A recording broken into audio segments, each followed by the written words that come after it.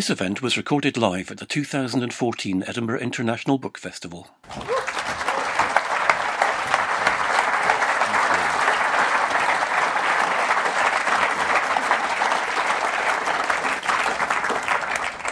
Good evening, everybody, and a very warm welcome to the Edinburgh International Book Festival.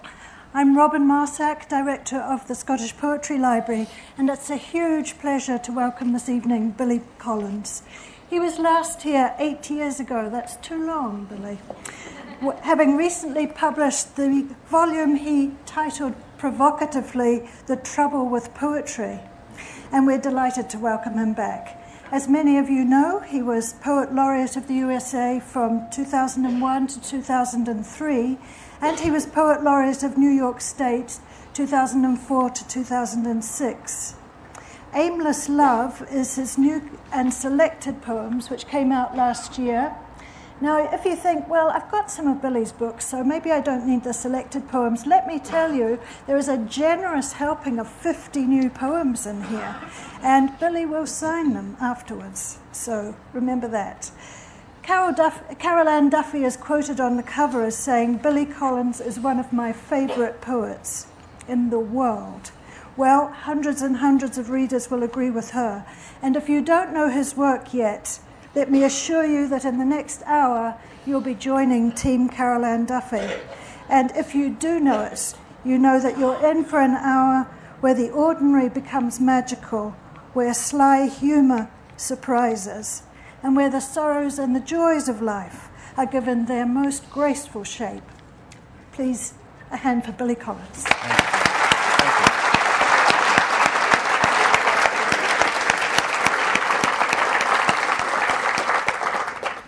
Thank you very much for that. It's the kind of introduction that you feel the pressure to fulfill the promise of the introduction. So thank you for that. It's great to be here, great to be back here, and it has been too long.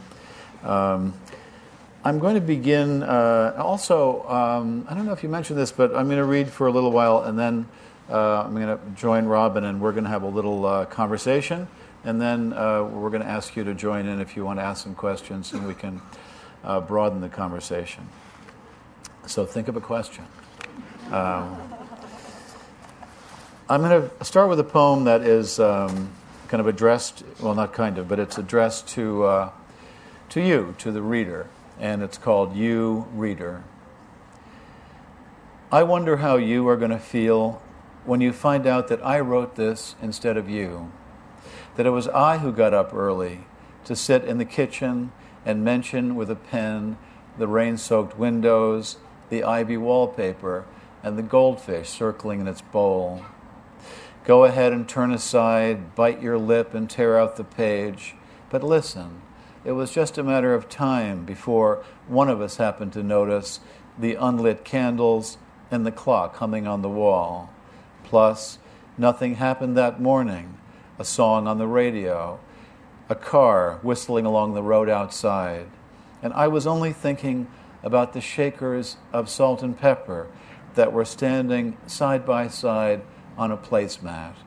I wondered if they had become friends after all these years, or if they were still strangers to one another, like you and I, who managed to be known and unknown to each other at the same time, me at this table with a bowl of pears, you leaning in a doorway somewhere near some blue hydrangeas, reading this. Thank you.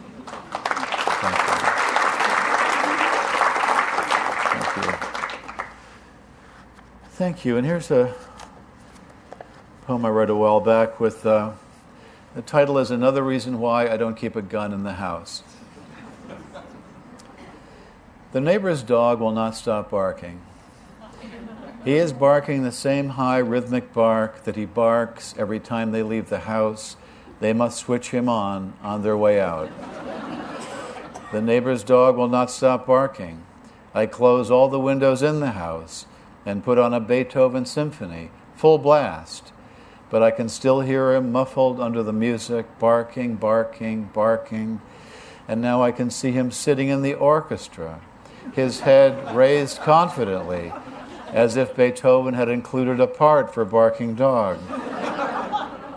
When the record finally ends, he is still barking, sitting there in the oboe section barking, his eyes fixed on the conductor who is entreating him with his baton, while the other musicians listen in respectful silence to the famous barking dog solo, that endless coda that first established Beethoven as an innovative genius.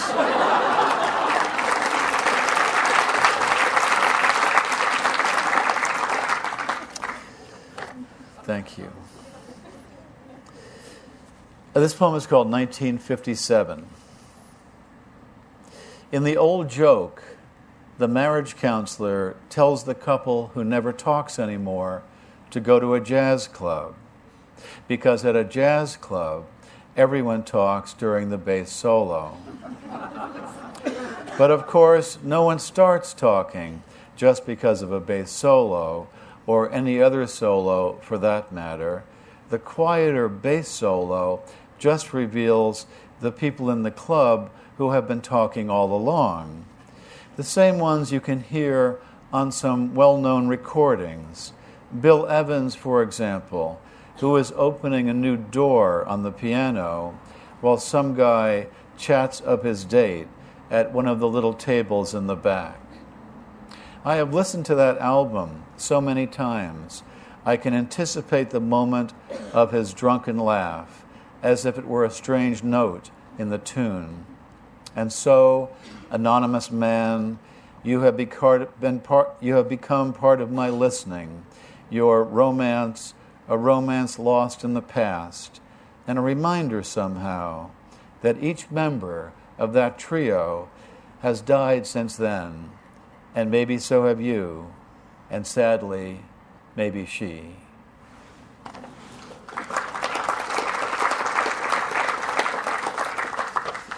Thank you. You'll see soon enough that I'm a dog person, but at this point a cat has entered our lives, and so I've written about her, and the poem is called Lucky Cat. It's a law as immutable as the ones governing bodies in motion and bodies at rest, that a cat picked up will never stay in the place where you choose to set it down. I bet you'd be happy on the sofa, or this hassock, or this knitted throw pillow are a few examples of bets you are bound to lose. The secret of winning, I have found, is never to bet against the cat, but on the cat, preferably with another human being, who, unlike the cat, is likely to be carrying money. And I cannot think of a better time to thank our cat for her obedience to that law, thus turning me into a consistent winner. She's a pure black one, quite impossible to photograph, and prone to disappearing into the night, or even the thin shadows of noon. Such an amorphous blob of blackness is she. The only way to tell she is approaching is to notice the two little yellow circles of her eyes, then only one circle when she is walking away with her tail raised high. Something like the lantern signals of Paul Revere, and another opportunity for a sure thing.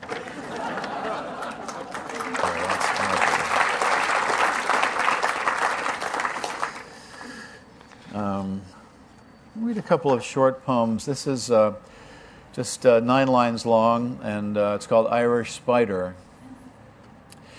It was well worth traveling this far just to sit in a box of sunlight by a window in a cottage with a cup of steaming tea, and to watch an Irish spider waiting at the center of his dewy web, pretending to be just any spider at all, a spider without a nation, but not fooling me for a minute. And I have and this is quite about the same size poem, and it's called A Note to Thomas Stearns Eliot, Note to T.S. Eliot. I just dared to eat a really big peach. as ripe as it could be, and I have on a pair of plaid shorts and a blue t-shirt with a hole in it, and little rivers of juice are running down my chin now and dripping onto the pool deck. What is your problem, man?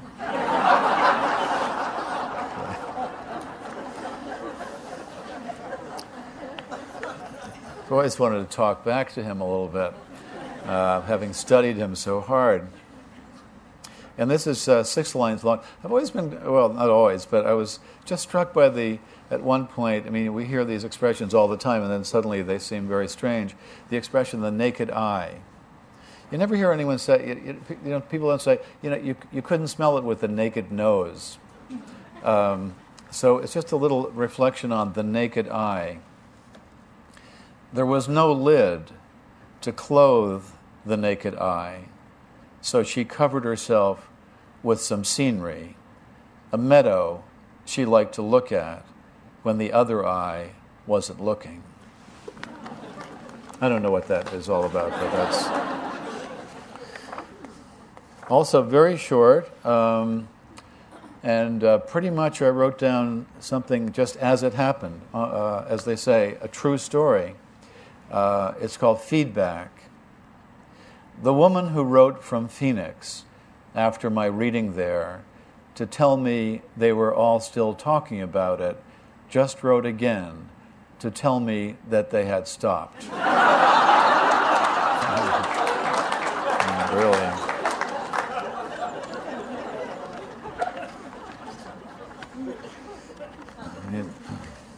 Talk about passive aggression. So a few poems from this book, Aimless Love. And here's a poem based on a migratory bird phenomenon that happens in America every year. It's called the Sandhill Cranes of Nebraska. Too bad you weren't here 6 months ago, was a lament I heard on my visit to Nebraska. You could have seen the astonishing spectacle of the sandhill cranes, thousands of them feeding and even dancing on the shores of the Platte River. There was no point in pointing out the impossibility of my being there then, because I happened to be somewhere else. So I nodded and put on a look of mild disappointment, if only to be part of the commiseration. It was the same look I remember wearing about 6 months ago in Georgia, when I was told that I had just missed the spectacular annual outburst of azaleas, brilliant against the green backdrop of spring. And the same in Vermont 6 months before that, when I arrived shortly after the magnificent foliage had gloriously peaked, Mother Nature, as she is called, having touched the hills with her many-colored brush, a phenomenon that occurs, like the others, around the same time every year, when I am apparently off in another state, stuck in a motel lobby with the local paper and a styrofoam cup of coffee, busily missing God knows what. Yeah.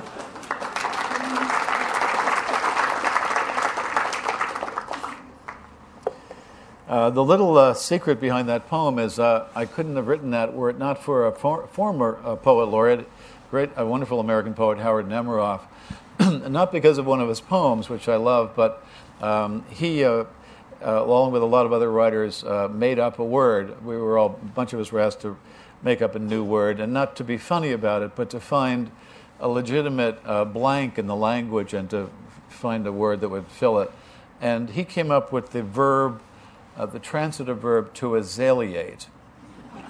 And to azaleate means to commiserate needlessly with some visitor about a natural phenomenon that they just miss because they arrived too late, or they will miss because they're leaving too early. So you have probably been azaleated and azaleated yourself, but now you have a word for it. You know Howard Nemeroff's 2-line poem that I love? It's called Bacon and Eggs. The chicken, I'm sorry, yeah, bacon and eggs. The chicken contributes, but the pig gives his all.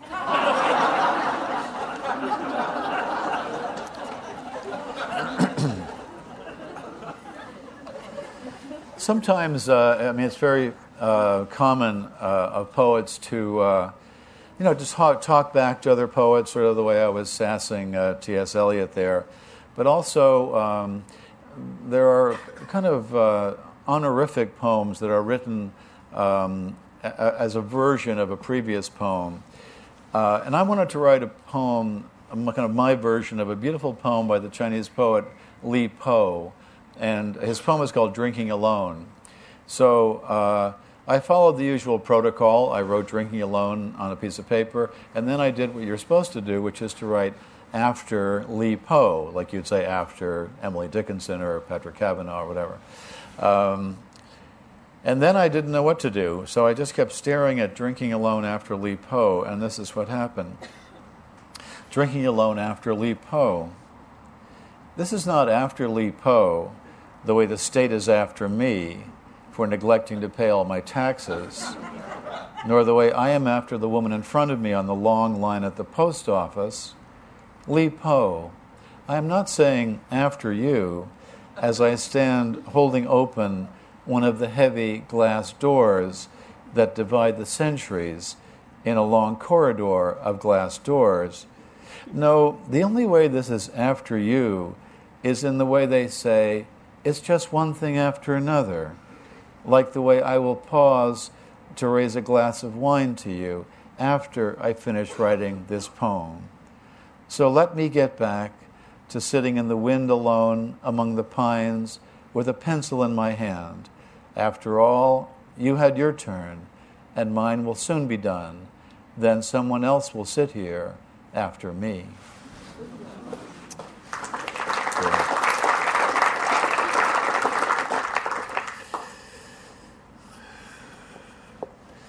Well, they say poems are just lying all around us, and we just have to look for them, to find them. And this one occurred under pretty ordinary circumstances.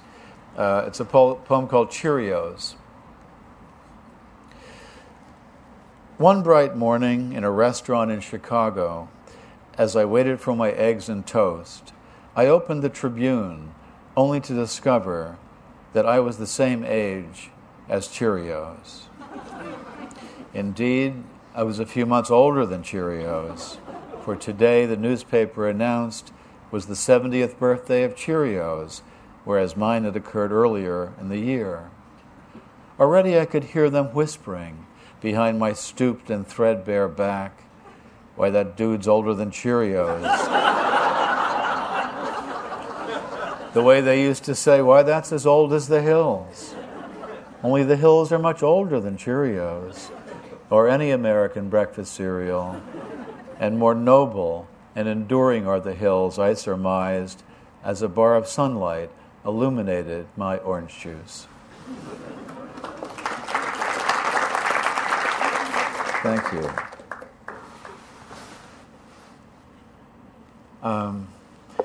Well, here's a poem about adolescence, which is one of these big subjects. Adolescence was invented in 1955. Before that, there was not this long period between childhood and adulthood. It would happen kind of suddenly. Or they just acted silly for a while, then someone slapped them around, they became adults. I don't know. But now, with the help of graduate studies, you can extend this into your 30s at least. So the poem addresses one particular example of adolescence, who is right in the heart of it, and it's called To My Favorite 17-Year-Old High School Girl. Do you realize that if you had started building the Parthenon on the day you were born, you would be all done in only one more year? Of course, you couldn't have done that all alone, so never mind. You're fine just as you are. You are loved for simply being yourself. But did you know that at your age, Judy Garland was pulling down $150,000 a picture Joan of Arc was leading the French army to victory, and Blaise Pascal had cleaned up his room. No, wait, I mean he had invented the calculator. Of course, there will be time for all that later in your life, after you come out of your room and begin to blossom, or at least pick up all your socks. For some reason, I keep remembering that Lady Jane Grey was Queen of England when she was only 15, but then she was beheaded, so never mind her as a role model. But a few centuries later, when he was your age, Franz Schubert was doing the dishes for his family, but that did not keep him from composing 2 symphonies, 4 operas, and 2 complete masses as a youngster. But of course, that was in Austria at the height of Romantic lyricism, not here in the suburbs of Cleveland. Frankly, who cares if Annie Oakley was a crack shot at 15, or if Maria Callas debuted as Tosca at 17? We think you are special by just being you, playing with your food and staring into space. But, by the way, I lied about Schubert doing the dishes, but that doesn't mean he never helped out around the house.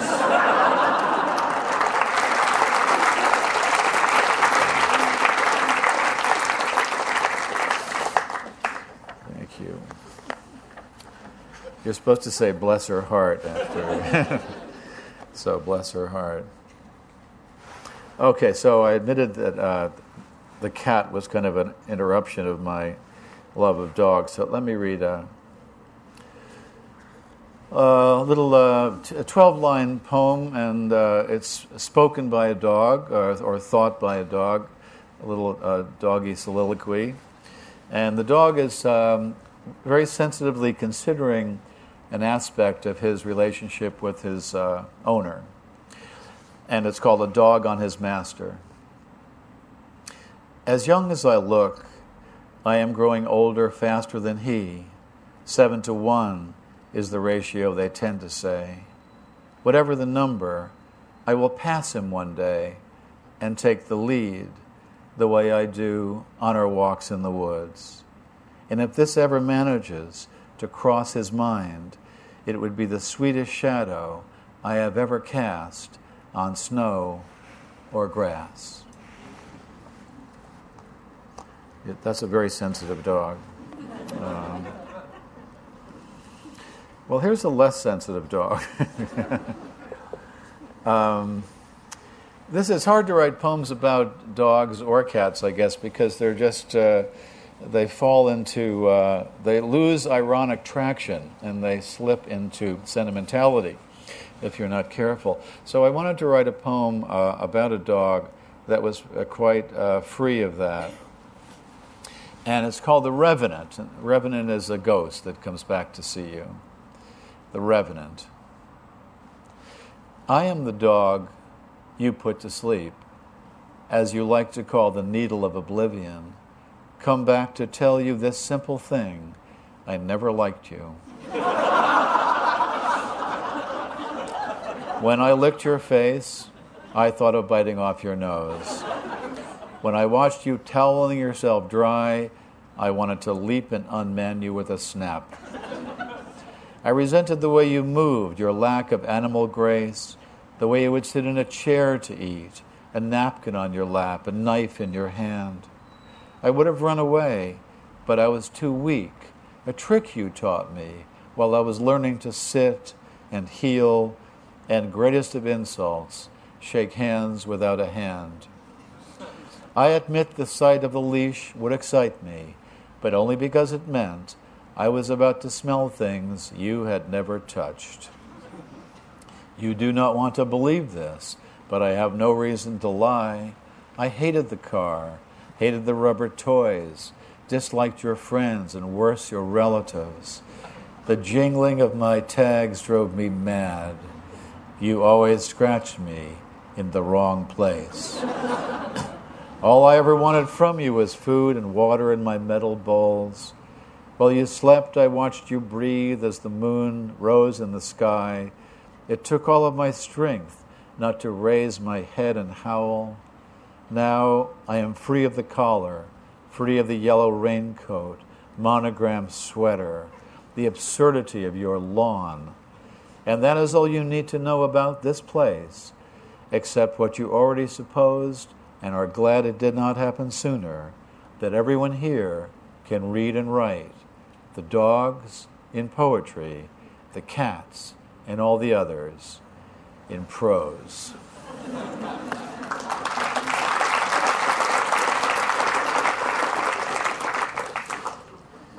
Thank you. Let's see. Well, here's a couple of, just go back to a couple of short poems. Four-line poem that's completely dependent for sense on its title, and the title is Divorce. Divorce. Once, 2 spoons in bed. Now, tined forks across a granite table, and the knives they have hired. Yeah, there's no need to. Yeah, right. Just make an awful sound. I hear this on the streets here as much as I do in in America, in the States, and I try to react to it with this little 9-line poem titled "Oh My God," with an exclamation point. Very naive speaker, you'll see. Oh my God. Not only in church and nightly by their bedsides do young girls pray these days. Wherever they go, prayer is woven into their talk like a bright thread of awe. Even at the pedestrian mall, outbursts of praise spring unbidden from their glossy lips.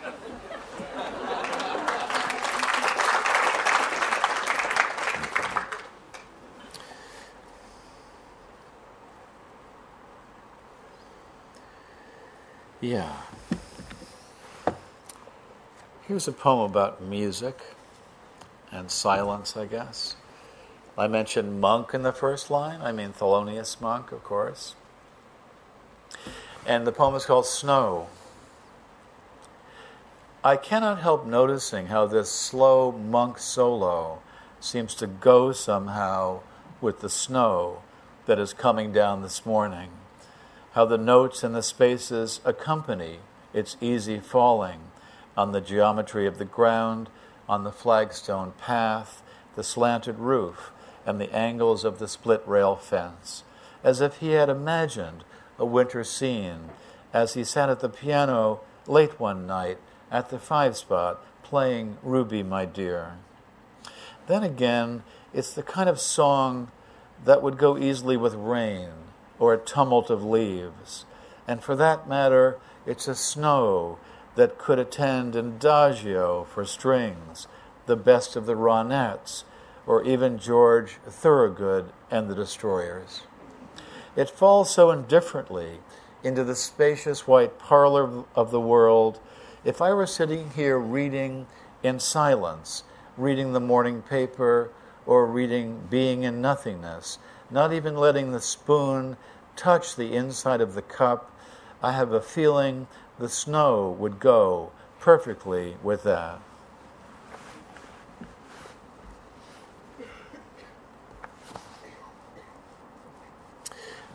Here's a kind of takeoff on a love poem. Like any genre of poetry, love poetry gathers conventions along the way.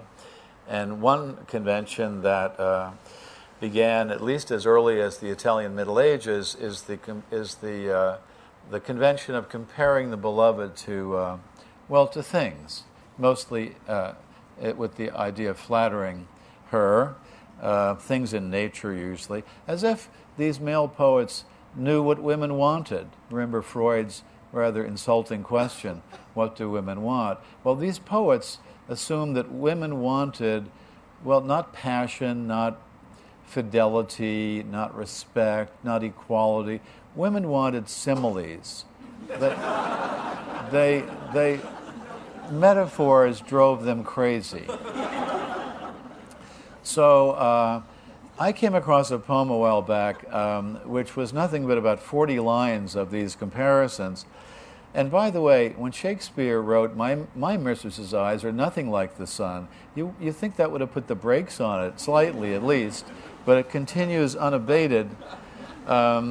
So I was reacting to that convention through this particular poem. And in the poem, the poet starts out with these comparisons. He says to her, "You are the bread and the knife, the crystal goblet and the wine." And I use his first two lines to start the poem, or restart his poem, if you will. And my poem is called Litany. You are the bread and the knife, the crystal goblet and the wine. You are the dew on the morning grass and the burning wheel of the sun. You are the white apron of the baker and the marsh birds suddenly in flight. However, you are not the wind in the orchard, the plums on the counter, or the house of cards, and you are certainly not the pine-scented air. There is no way you are the pine-scented air. It is possible that you are the fish under the bridge, maybe even the pigeon on the general's head, but you are not even close to being the field of cornflowers at dusk. And a quick look in the mirror will show that you are neither the boots in the corner nor the boat asleep in its boathouse. It might interest you to know, speaking of the plentiful imagery of the world, that I am the sound of rain on the roof. I also happen to be the shooting star, the evening paper blowing down an alley, and the basket of chestnuts on the kitchen table. I am also the moon in the trees and the blind woman's teacup. But don't worry, I am not the bread and the knife. You are still the bread and the knife. You will always be the bread and the knife, not to mention the crystal goblet and somehow the wine.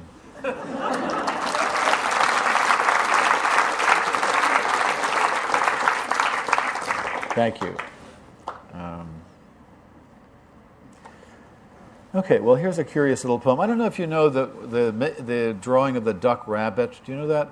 Or you know another version of it. It's where you can look at it one way and see a duck, and look at another way and see a rabbit, but you can't look at them both. They keep kind of switching away from you. So it mentions that. And the poem is called Lakeside. As optical illusions go, it was one of the more spectacular. A cluster of bright stars appearing to move across the night sky as if on a secret mission. While, of course, it was the low clouds that were doing the moving, scattered over my head by a wind from the east, and as hard as I looked, I could not get the stars to budge again.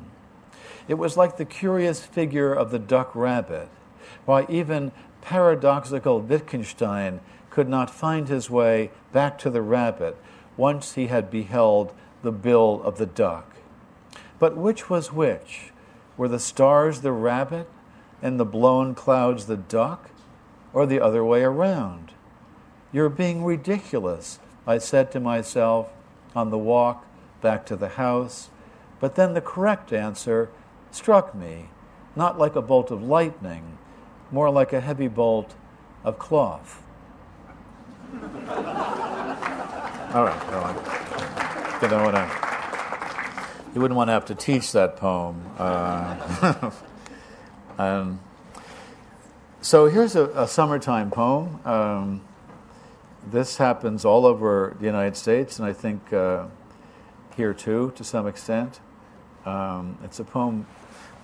It's a poem called "The Lanyard," and I start the poem with the scene in which the poem first occurred to me and got started.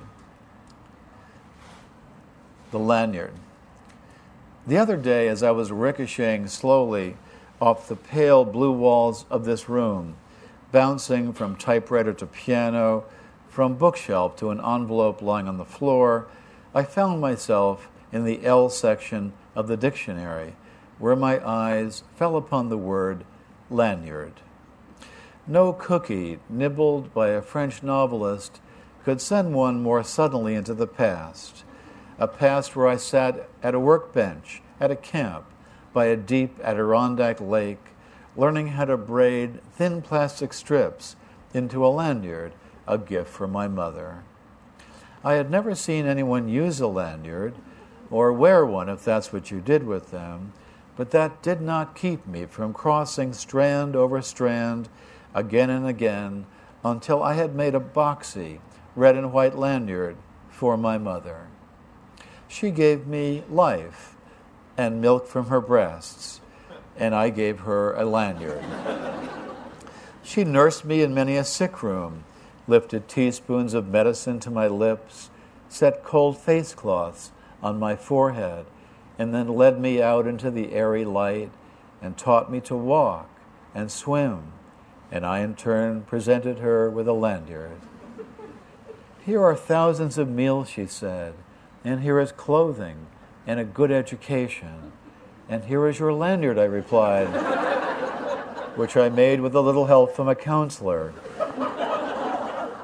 Here is a breathing body and a beating heart, strong legs, bones, and teeth, and 2 clear eyes to read the world, she whispered. And here I said is the lanyard I made at camp. And here I wish to say to her now is a smaller gift, not the archaic truth that you can never repay your mother, but the rueful admission that when she took the 2-tone lanyard from my hands, I was as sure as a boy could be that this useless, worthless thing I wove out of boredom would be enough to make us even.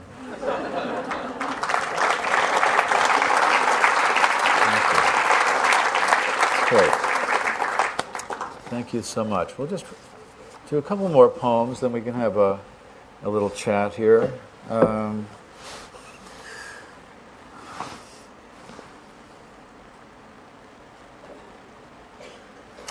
poem written some time ago called Forgetfulness, but it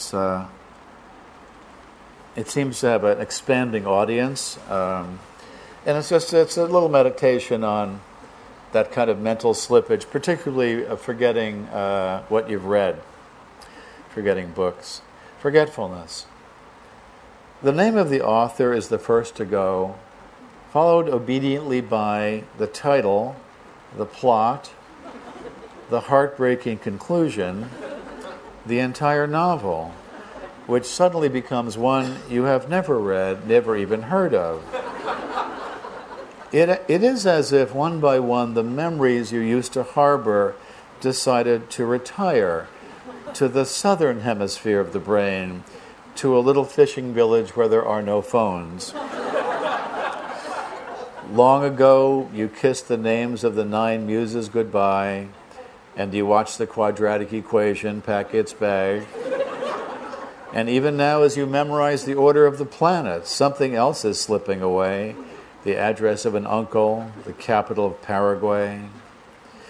Whatever it is you are struggling to remember, it is not poised on the tip of your tongue, not even lurking in some obscure corner of your spleen. It has floated away down a dark, mythological river whose name begins with an L, as far as you can recall. Well, on your own way to oblivion, where you will join those who have forgotten even how to swim and how to ride a bicycle. No wonder you rise in the middle of the night to look up the date of a famous battle in a book on war. No wonder the moon in the window seems to have drifted out of a love poem that you used to know by heart. Thank you. Thank you so much. I'll read 2 more poems, and then we'll have a little chat.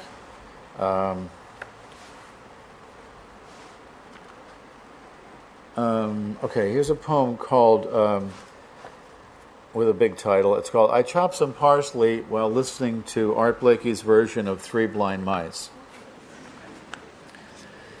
And I start wondering how they came to be blind.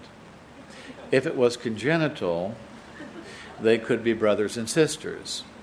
And I think of the poor mother brooding over her sightless young triplets. Or was it a common accident? All three caught in a searing explosion, a firework perhaps.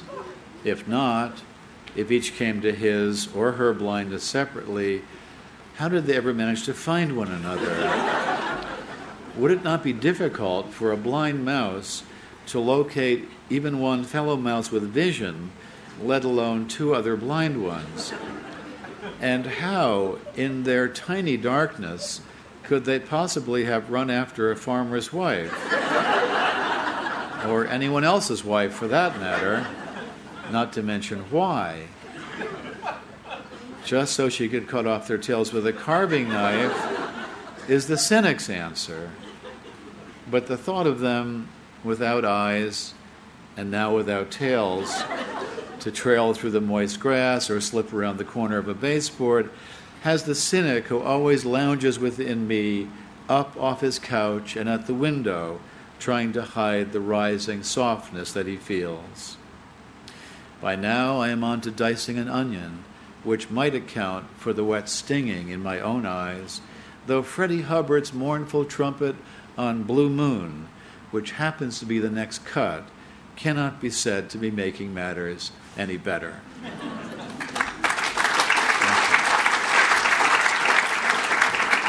Thank you. And final poem, a poem called Nightclub. And the only one little reference in it to clarify, and you probably know this singer, Johnny Hartman, who's a jazz singer, died in the late 70s, and has a beautiful, mellow, soulful voice, seemed designed by God to sing jazz ballads. Johnny Hartman. Nightclub. You are so beautiful, and I am a fool to be in love with you, is a theme that keeps coming up in songs and poems. There seems to be no room for variation. I have never heard anyone sing, I am so beautiful and you are a fool to be in love with me, even though this notion has surely crossed the minds of women and men alike. You are so beautiful, too bad you're a fool is another one you don't hear. Or, you are a fool to consider me beautiful. That one you will never hear, guaranteed. For no particular reason, this afternoon, I am listening to Johnny Hartman, whose dark voice can curl around the concepts of love, beauty, and foolishness like no one else's can.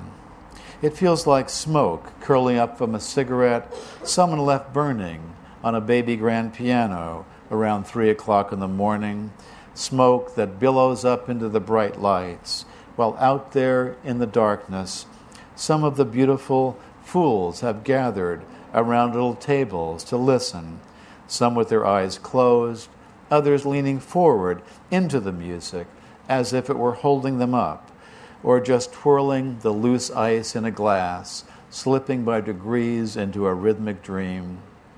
Yes, there is all this foolish beauty, born beyond midnight, that has no desire to go home, especially now when everyone in the room is watching the large man with the tenor sax that hangs from his neck like a golden fish. He moves forward to the edge of the stage and hands the instrument down to me and nods that I should play.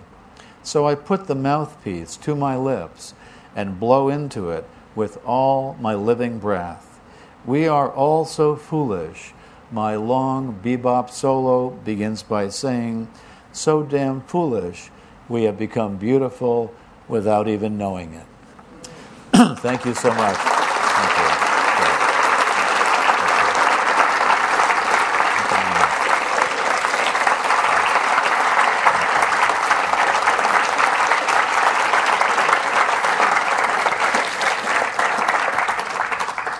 Billy so rightly said, there's an opportunity for some questions. If I see any in the audience, there'll be a fleet person with a microphone coming towards you. Please wait until you find that microphone before you ask a question. Do I see any questions? It has caused no curiosity on anyone's part, apparently. If you don't, I am ready to go, but there's one in the front row here. Thank you.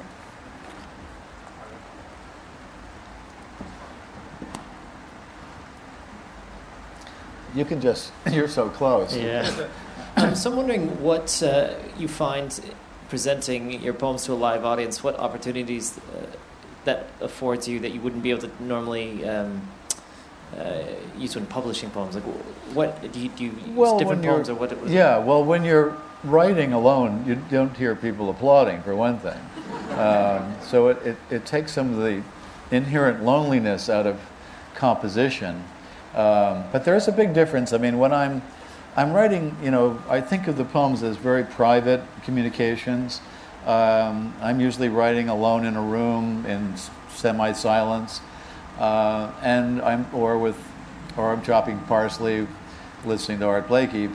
And I'm thinking not of one particular person, but I'm thinking of a reader, male, female, whatever. It's not really pictured that specifically, in a room, open, with the book open, reading in silence. So I really want. It might seem strange because when I give public readings, I tend to read poems that are a little more amusing and maybe entertaining even. But I want the poem to be a kind of very private and even intimate exchange. So there's actually a kind of a felt gap between composing and, because when I'm composing, I'm never thinking of the podium or the microphone or the audience. I'm really thinking of this room I'm writing in, and it's going to be delivered somehow to a silent room of someone else's somewhere. Thank you. There's one next to it. This is our curious. You mentioned Blakey and Monk. I'm also a great fan of jazz. Jazz for me came first and poetry after. It seems like there's a really interesting relationship between the two. Most of my friends that like one like the other. Yeah. One always comes first, but they'll end up liking both. Do you have any theories as to why that is? I think it's just a bunch of oddballs, probably, that like both. I don't know. I think the analogy breaks down pretty quickly because jazz is based completely on improvisation, and while poets might want to sound spontaneous, and as Yeats said, probably get it wrong, but all our stitching and unstitching has been for naught if it does not seem a moment's thought. I think it goes the other way around. So all our laboring and working and revision is trying to achieve spontaneity. But basically, I could sum this up by saying there's no eraser on a saxophone. When a saxophonist is up there, or a saxophonist, as some people say, is up there, it's pure improvisation. So I don't think. I just write about jazz because it's around. It's like I write about the weather, I write about dogs, I write about a 17-year-old girl, and jazz is just kind of part of my experience. And basically, I think we're all poets are looking for new metaphors. We're just looking for new points of insertion into a small handful of subject matters. So I meant to say that you're cool, not oddballs. Yeah. It's just the cool guys like this stuff. Yeah. Thank you. This one here? I read an interview that you did in Paris Review, and I can't remember what the date was. It was quite a while ago. But you mentioned Patrick Kavanagh in that interview, and also again this evening. So I wonder if you had any thoughts on his influence upon you, and do you still like him? Well, Kavanagh was, for me, I'm kind of, as an American, I'm external to the wonders of Irish poetry, but I've taught it and studied it, and I don't know, Kavanagh came along as a kind of counterweight to Yeats, as agrarian and grounded and down to earth, and I just thought he was sort of a refreshing bit of everyday realism. So I still enjoy him. I think maybe in the Paris Review I don't know. One thing he said that's I like when we're talking about humor in poetry.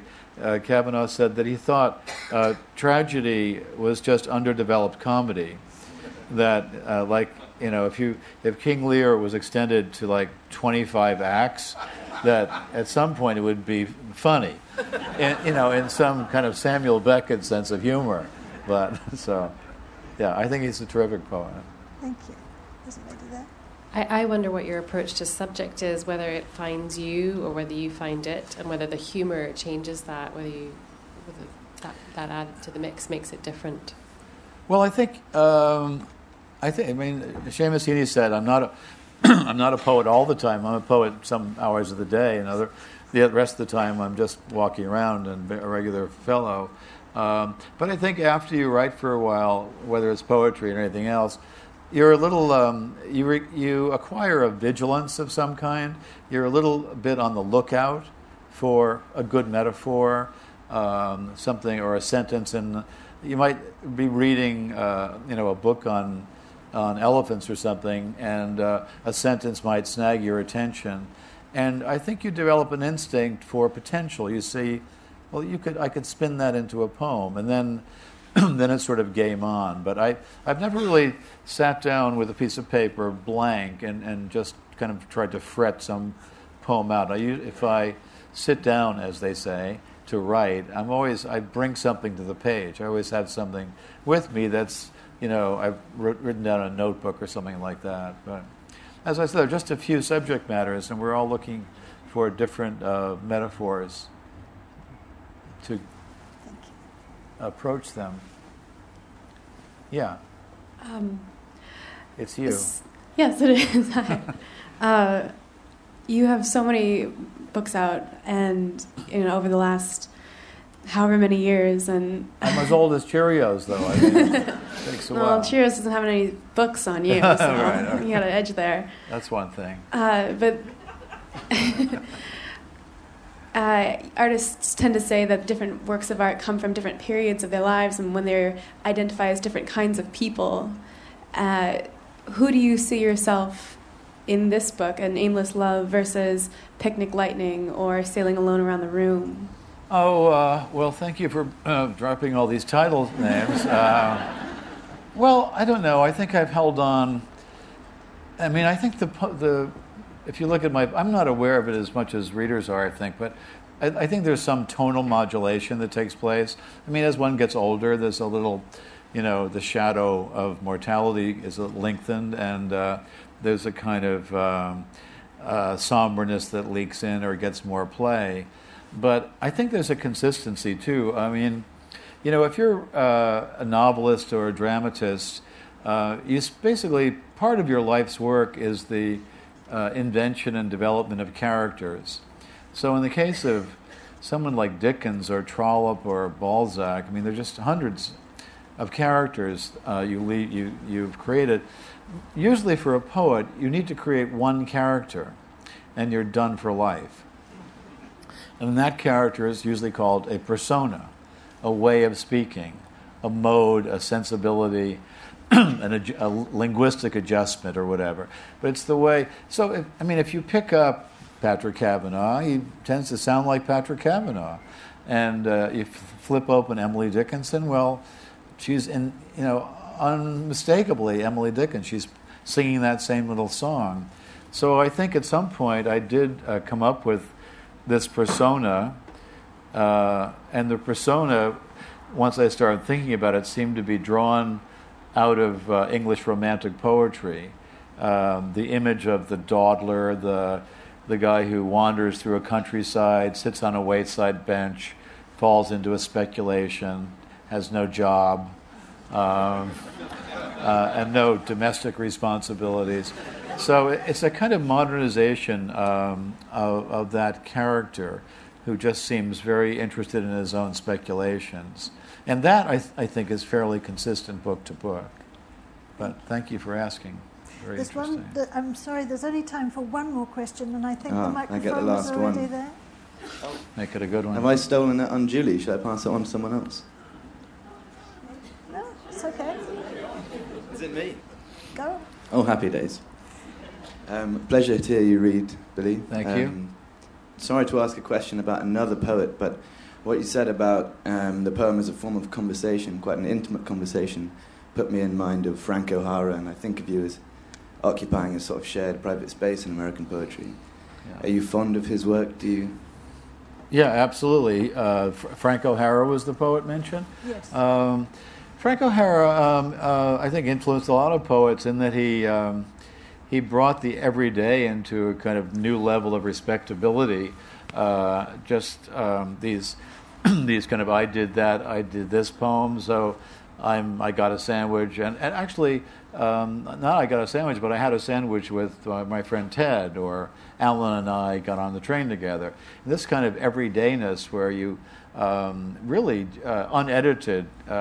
I think that gave the different kinds of influence, and one kind of influence is based on the issuance of permission slips. You can now write about that. I remember reading a poem by Tom Gunn when I was in high school, and it was called Elvis Presley.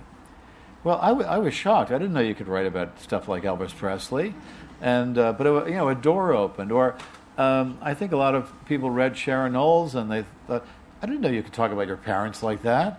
And with O'Hara, I think, said you can loosen poetry up like that. I don't think you want to go too far beyond that in terms of looseness. But surely he is kind of creator of a certain conversational style. So he's very important. Yeah.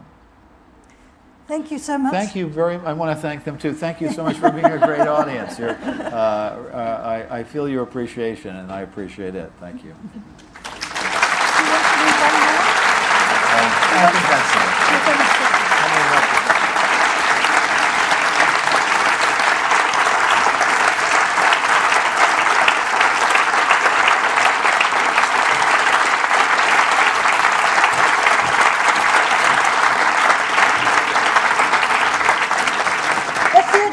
Just let Billy get out first before you go, and then he can sit on the chair. I referred to Billy's volume, The Trouble with Poetry, and in that poem he decides that the trouble is it makes him want to write more. But if that troubles him, it only delights us. So we say more and encore, and thank you so much, Billy.